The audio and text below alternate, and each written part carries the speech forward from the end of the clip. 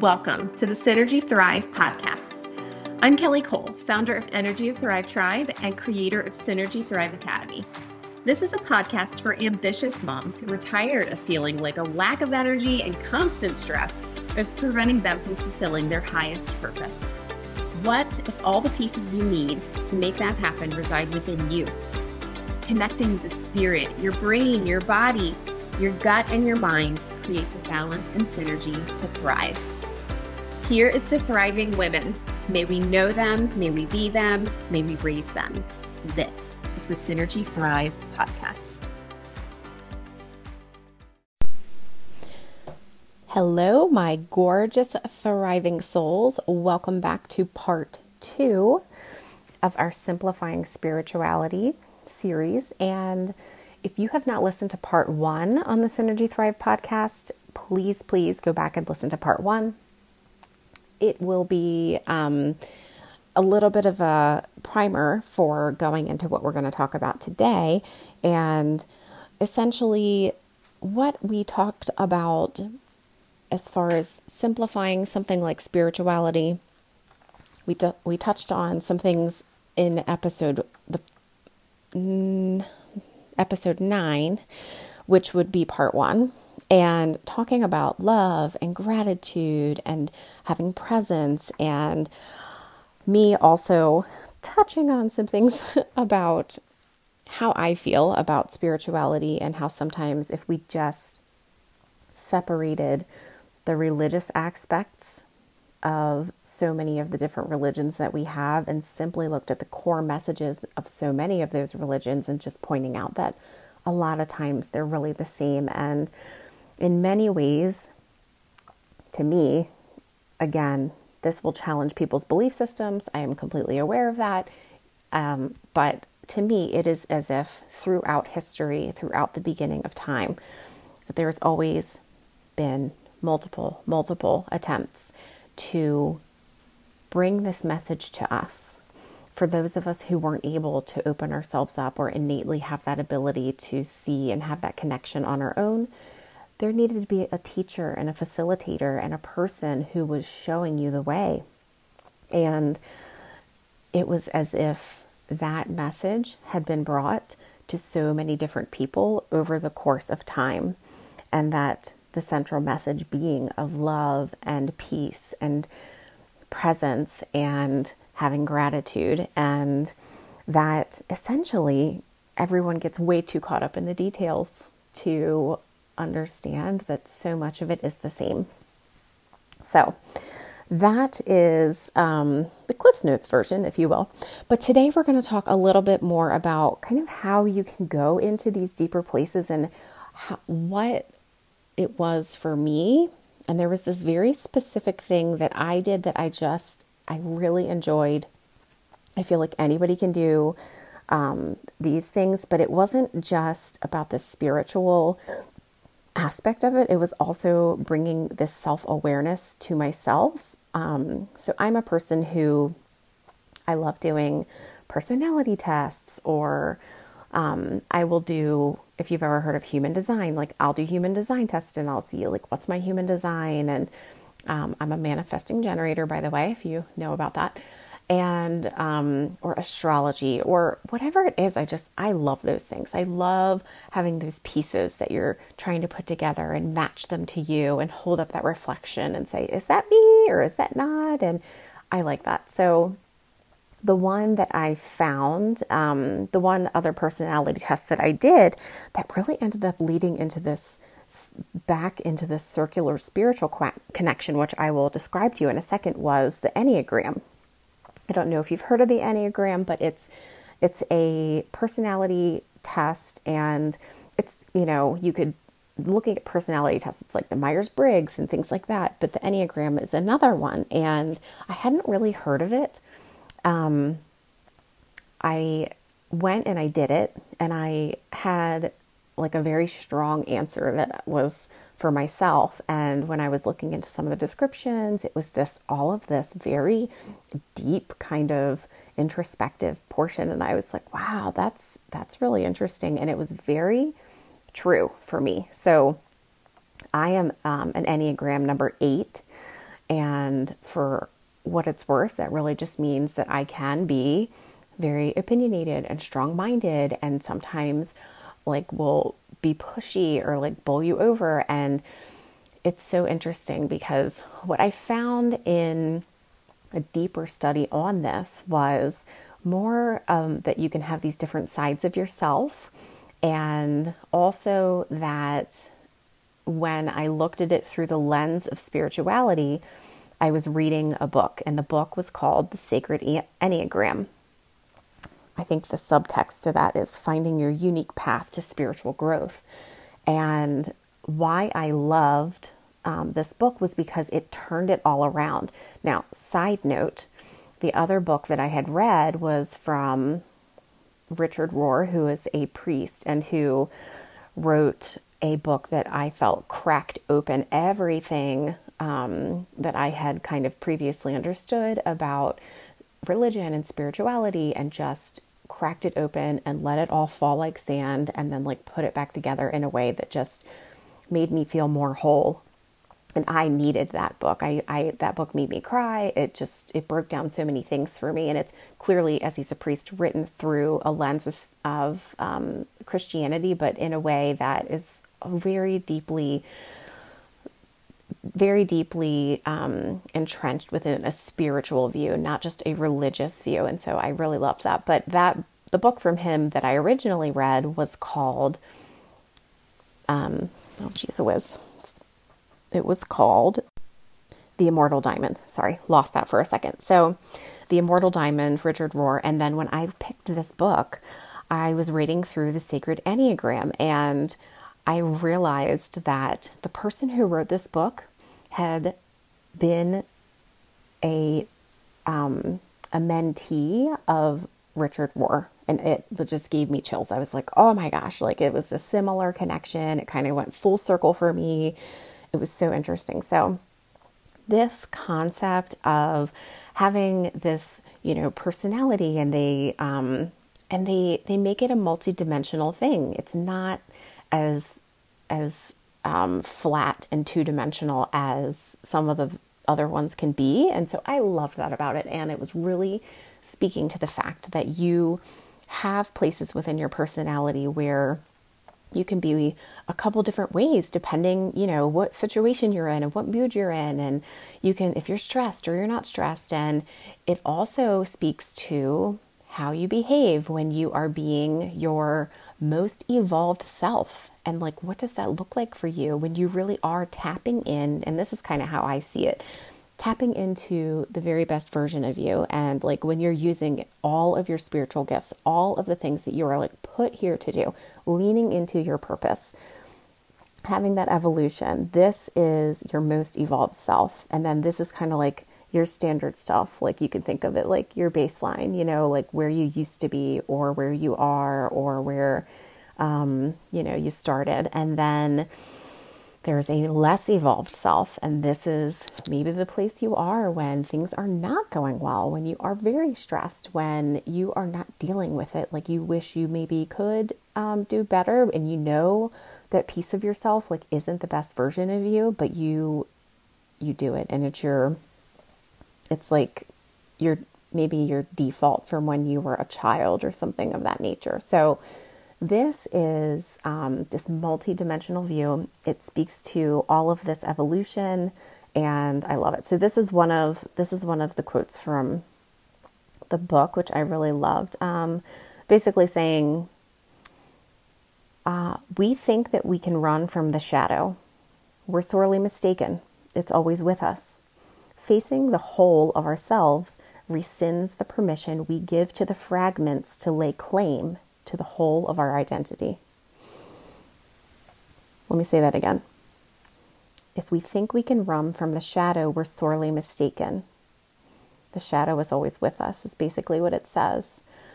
Facing the whole of ourselves rescinds the permission we give to the fragments to lay claim to the whole of our identity. And so it's basically saying these versions of ourselves, they are always with us, always, always. But they are not all of us. It doesn't mean that's who you are. It just because you did have that reaction, just because you are that way when you get very stressed. And that's something to work on. It's something that you know you could do better with. It doesn't mean that's who you are. And so facing the whole of ourselves is understanding all of the pieces of you. And I love that. And then it goes into, depending upon which version you are, what number Enneagram you are, it actually gives you then one of the 3 different ways that for your personality would be the best way for you to start to have that openness and deepening the connection into your most spiritual self. And so one of the things that it talks about is abandoning yourself to source and to the universe and to God. And,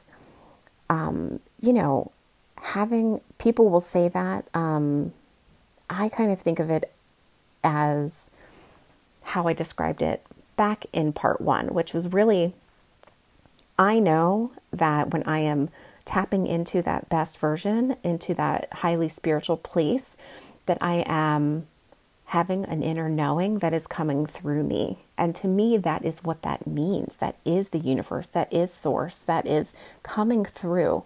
It's like a super highway, but sometimes it's like tapped out, and sometimes it's fuzzy, and it's like an antenna that only gets signal sometimes, and it's like dee dee dee, like it doesn't always come through. And sometimes when I want it to come through, it's a lot of hard work, and I have to get into a deeper place and a more open place to allow it to happen. And a lot of the time that comes through focusing on love and gratitude, but also holding on to one of the 3 S's that we talked about in part 1.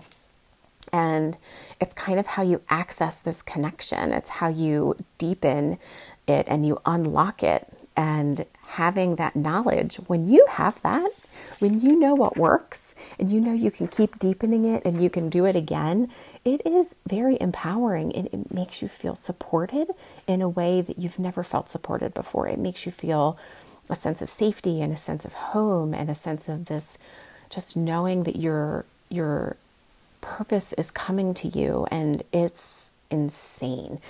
But when you go through this book, it actually gives you one of your 3 S's. And so the 3 S's were stillness, silence, or solitude. And it bases it with all of this explanation that's very complex, and it goes in and out of like all the things that you want to look at about yourself and that you don't want to look at about yourself, and why this is good and why it works for you. But mine is stillness. And so it actually came with a scripture. So Psalm 46 verse 10, be still and know. To me, that really resonated. I was like, I only know when I am still. As a matter of fact, why? How did that book know that? Like, it was insane. And so I have held on to that. That has been a source of great comfort. And I know that for others, it can do the same. By something as simple of just having this place where you're not afraid to crack it open and have a little bit of self-awareness, and that you're not afraid to start looking at things that maybe you didn't want to look at before. And just always with the mindset of knowing that, yes, you will have the things that you don't want to look at and that you don't want to see, but they're always going to be balanced by your neutral self and by your more evolved self. You're going to have that other piece that you can say, but look at when I'm good. Like, look at that. It's freaking amazing. And everybody has that piece. And so, one of the things that was for my Enneagram also was very interesting in the way that they phrased it.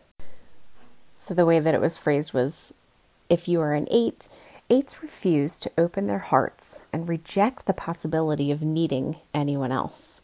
Woo! I read that and I was like, stop looking into my soul, for the love. And it also says that these personality types will also resist facing their pain and would rather fight for those in poverty or those who are suffering, then press into their own pain. And that it's the proximity to the vulnerability and pain is one of the ways they are confronted by their inability to be vulnerable themselves, not allowing themselves to want or ask or need for anything or anyone.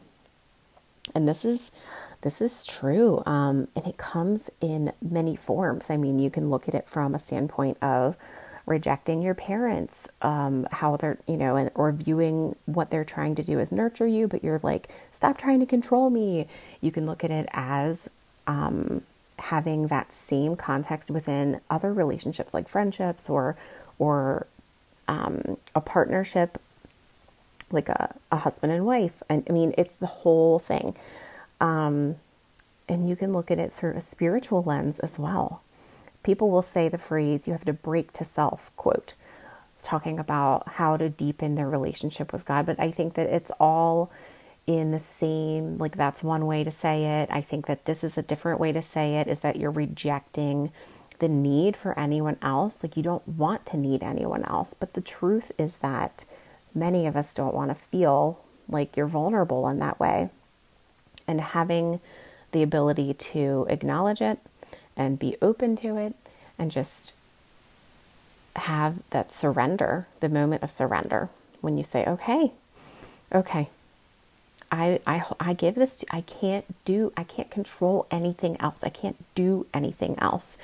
I think the very first time that I had to completely resign myself to this was in my fertility journey. It was a very emotionally distressing and taxing amount of years.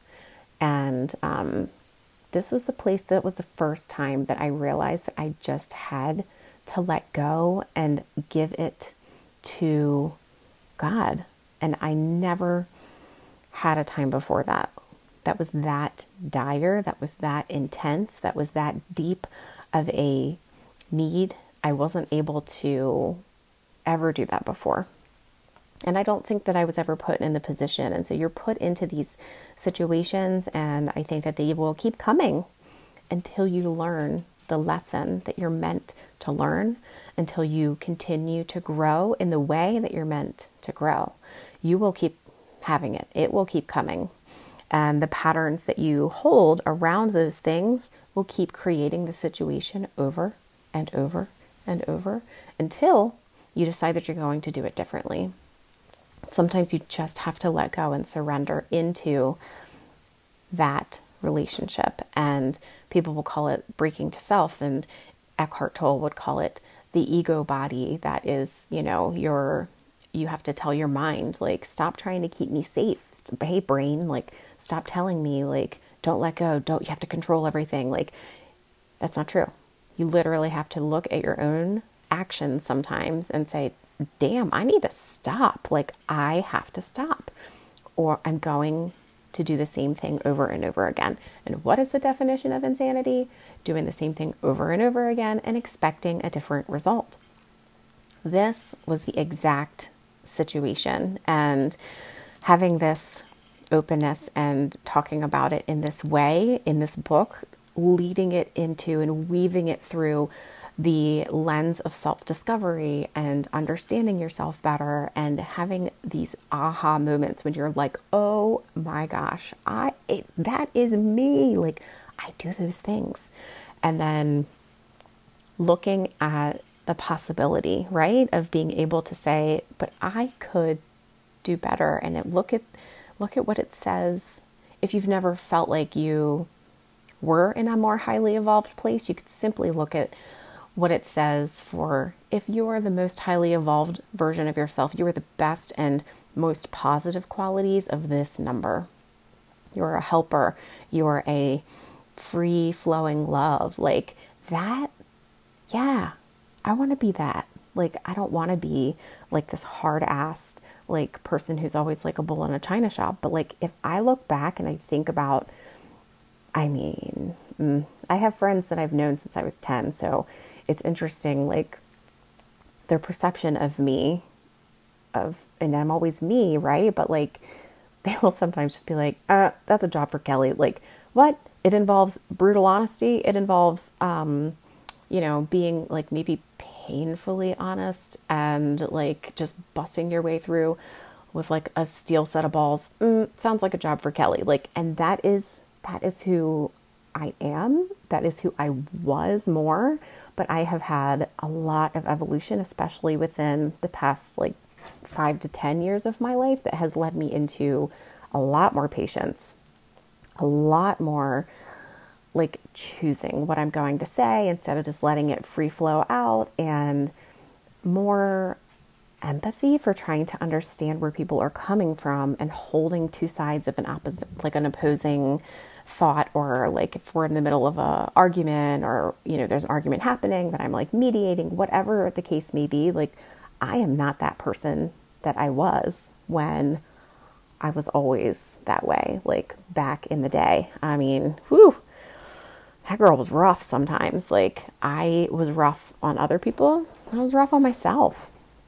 So having all of that, and just having like this evolution and this thought that there could be an evolution, and having it laid out in front of you, it's freeing, it's empowering, it's awesome. So I want to simplify this simply by saying that there are still only a few central core things, and that is all that this universe and this God and this source that we have want us to absorb and to know. And it's love, and it's presence, and it's having the ability to foster that connection so that you hear it, that you hear the knowing that you like used to know, maybe when you were super tiny, so that you wake to it.